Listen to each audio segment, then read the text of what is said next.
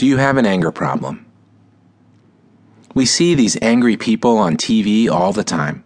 The husband and wife arguing while they're washing dishes, who end up smashing plates full of food all over the kitchen. The angry teenager screaming, "I hate you," at his parents while he smashes his cell phone into the wall and then runs to his room and slams the door. Even young children get into the act, stomping on toys and throwing tantrums left and right. And then someone usually says something funny, the audience laughs, and the whole incident is forgotten.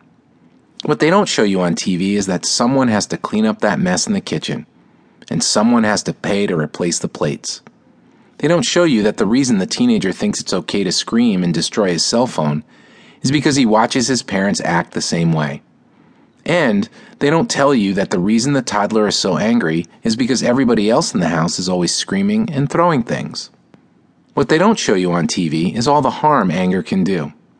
It has lasting effects on everyone around you. The toddler who is standing in the doorway witnessing the plate-throwing incident between mommy and daddy is learning that, when you're angry, it must be okay to scream and throw things. Mommy and daddy do it, and it must be okay to call people names. Mommy and daddy do it all the time.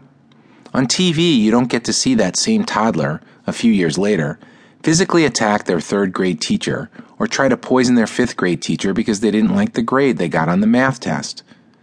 You don't get to see that same toddler grow into an angry teenager who takes a gun to school or the mall. All you see on TV is that someone gets angry and that it's okay to violently express that anger, and then everyone laughs. In real life, it's pretty easy to recognize when someone we know at work or school, or even just an acquaintance, has a problem with anger. They yell a lot, they throw things, they stomp their feet, they call you names and say terrible things to you. They behave irrationally, sometimes even putting themselves or someone else in danger. Unlike TV, though, the things they say to you are not funny. They're often very hurtful, things that they would never consider saying if they weren't so angry, things that they apologize for later, but that can never be taken back or forgotten. Their actions aren't funny either. Breaking plates and destroying property shows a lack of respect, not an appreciation of comedy.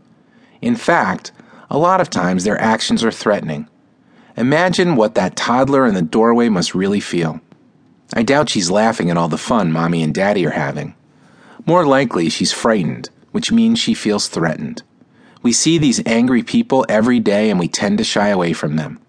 There's no telling what will set them off, and we certainly don't want to be around the next time their violent temper erupts. But what if these angry people are right in your house? What if you can't get away from them? Worse yet, what if the angry person is you and you just don't realize it?